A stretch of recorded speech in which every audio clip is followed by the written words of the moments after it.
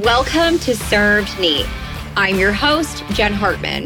I am wildly obsessed with marketing, sales, business, and the bottom line. I left corporate America with $3,000 in my bank account and a dream of becoming a successful entrepreneur. In the last 2 years, I grew my marketing consultancy to multiple six figures, worked with over 160 CEOs, and even started my very own fashion brand.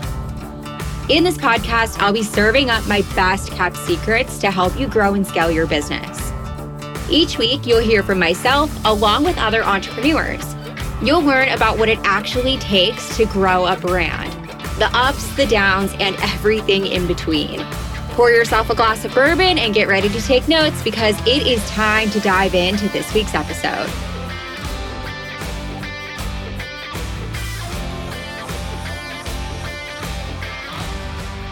I took 3 days off of work last week, and believe it or not, my business did not burn to the ground.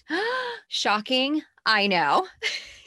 In case you don't keep up with me on Instagram, I went to a couple of races leading up to the Kentucky Derby. It is my absolute favorite time of the year, and I swear it always passes so quickly. If you guys missed the race, it was the most exciting race I've ever seen. Let me fill you guys in. Rich Strike went off at 80-1 odds and won the race. It was the biggest long shot in over 100 years of the Kentucky Derby. There were so many odds stacked against this team. They found out Friday, literally the day before the race, that they were competing in the Kentucky Derby. And the only reason why they got into the race is because another horse had scratched last minute. Can you imagine entering into the biggest race of your life and not knowing that you were racing until the day before? I can't even wrap my head around that. The horse was not a winning horse. I believe that before the Derby, Rich Strike had only won a single race. Let's talk about the trainer for a second. The trainer had never trained a Derby horse before. In fact, he almost walked away from the sport altogether in 2013 when he lost 23 horses in a barn fire. And last but not least, let's talk about the jockey. He was relatively unknown. He actually races at a small track in a small town, not too far from where I grew up. The fact that Rich Strike won was nothing short of a miracle. Okay, enough about Derby. I just think it was a really crazy race and I wanted to fill you guys in. Let's talk about how I was actually able to take a step back and enjoy my time last week. It's so funny because this is probably the first time in 3 years of starting a business that I didn't even stress about taking time off. I was like, we're going to be fine. My team's got this. I didn't feel like I had to check my phone, my text messages, my emails. I just felt very confident in how I set up the business in order to take a step back. A lot of this has to do with making really smart, strategic hiring decisions this year. I recently added another client-facing role to the business. We recently brought in a PR consultant who is fabulous. So she is working directly with clients. So I'm actually able to take a step back and not take as many client calls. So that's really exciting. As much as I love working with clients, I've come to realize that at a certain point, I am capped at the number of clients I can work with. And truly, as a CEO, I should not be taking quite as many calls as I do. So I'm trying to remove myself from that part of the business. Slowly but surely. We also hired a content manager about 2 months ago. She creates our content, including social, email, and she oversees our blog writer and even makes website updates from time to time. She is fantastic, such a great hire for the business. Along with that, we hired an executive assistant about 2 months ago as well. She is fabulous. In fact, she is actually editing this podcast because she is super skilled in podcast editing.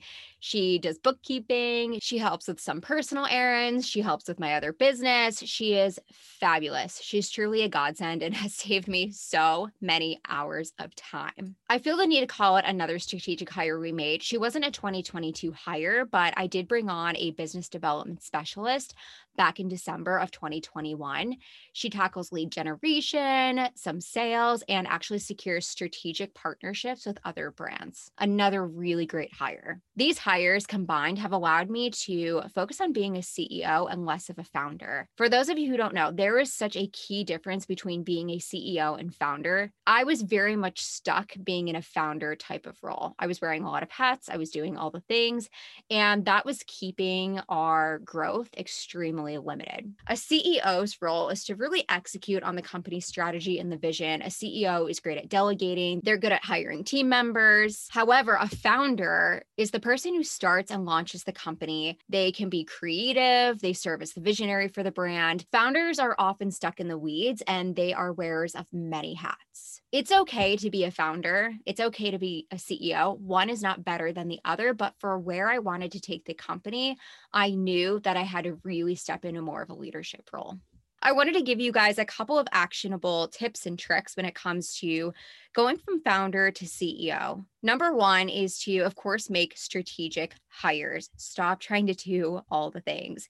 Hire people who are going to push your business forward. When I make a hire, there are 3 questions I ask myself. And if I can't say hell yes to at least one of these questions, I don't make that hire. Number one, is this person going to make me money? If so, what does this look like? Number 2, is this person going to save me money? Number 3, is this hire going to eliminate hours of my time? 3 very important questions. Make me money, save me money, eliminate hours of my time. Again, I have to check one of those. If I can't check the box on any of them, I don't make that hire. One of the biggest mistakes you can do is to just hire a VA. I hate when I hear this advice. It is the worst advice that I see in this online business space. And I think part of the reason for that is because there are so many people in the online business space who haven't really worked in corporate America or worked for an agency. They don't really understand how to hire and build and mentor a team. So the advice they give is just hire a VA. Just hire a VA. And that's not the correct advice to give. I will say, based on working with over 200 clients, there are few people out there who need to just hire a VA. You typically need to make a more strategic hire in order to push your business forward. A virtual assistant is typically not going to push your business forward in the way you want to. Sorry, VAs, I love you. There's a time and a place for you, but I will say a majority of my clients do not need a VA. Think about your needs as a business. Do you need to generate revenue? Don't hire a VA. Hire a revenue generating role like sales or marketing. Do you struggle to create your own content? Hire a content manager. Hire a social media manager. Hire a marketing assistant. Hire somebody who understands how to create content that actually gets more eyeballs on your business. Is your goal to create more visibility and generate more website traffic and to gain more credibility? Okay, hire a PR assistant or hire a PR agency, right? Make strategic hires. Don't just hire to hire. Number 2, when it comes to going from a founder to a CEO, establish rock solid boundaries. A good example of this is by having office hours. For example, you could have office hours that are from 9 a.m. to 5 p.m. Monday through Friday. You could have strict days where you take client calls. For example, I only take client calls on Mondays, Tuesdays, and Wednesdays. Thursdays for me are a day to work in the business. I try my best to take Fridays off. Sometimes I do some work in the morning, but I really try my best to have 2.5-day or 3-day weekends. Something that I started doing last year that made a world of difference was I implemented screen time settings on my phone. All of my non-essential apps shut down from 8 p.m. to 9 a.m. the next morning. So I'm not even tempted to get on my phone and work. Having rock solid boundaries will create the space for you to step into more of a leadership role.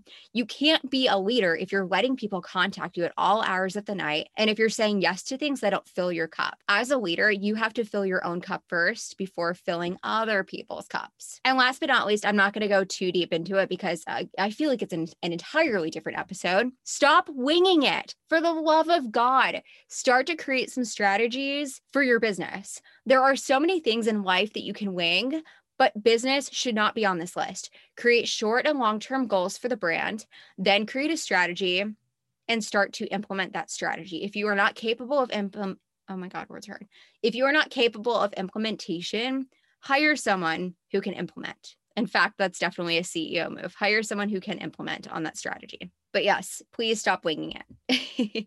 If you wait for the spirit to move you to do something, or if you wait until you feel like doing something, then it's going to take a long time to see results in your business. Don't operate your business on winging it. Don't operate your business on feelings. I love you guys, but you have to stop winging it. I'm going to repeat this one more time for y'all, how to go from a founder to CEO. Make strategic hires, because again, founders wear a lot of hats. CEOs, not so much. Number 2, create some boundaries. Figure out what makes you uncomfortable and create your boundaries from there. Like, for example, example, if you hate when you see clients messaging you at 8 p.m. or 9 p.m., that means a boundary for you would be office hours. Number 3, stop winging it and put some strategies in place. I love you. I love you guys, but stop winging it. Thank you guys so much for listening to this week's episode of Serve Neat. If you enjoyed it, feel free to rate and review.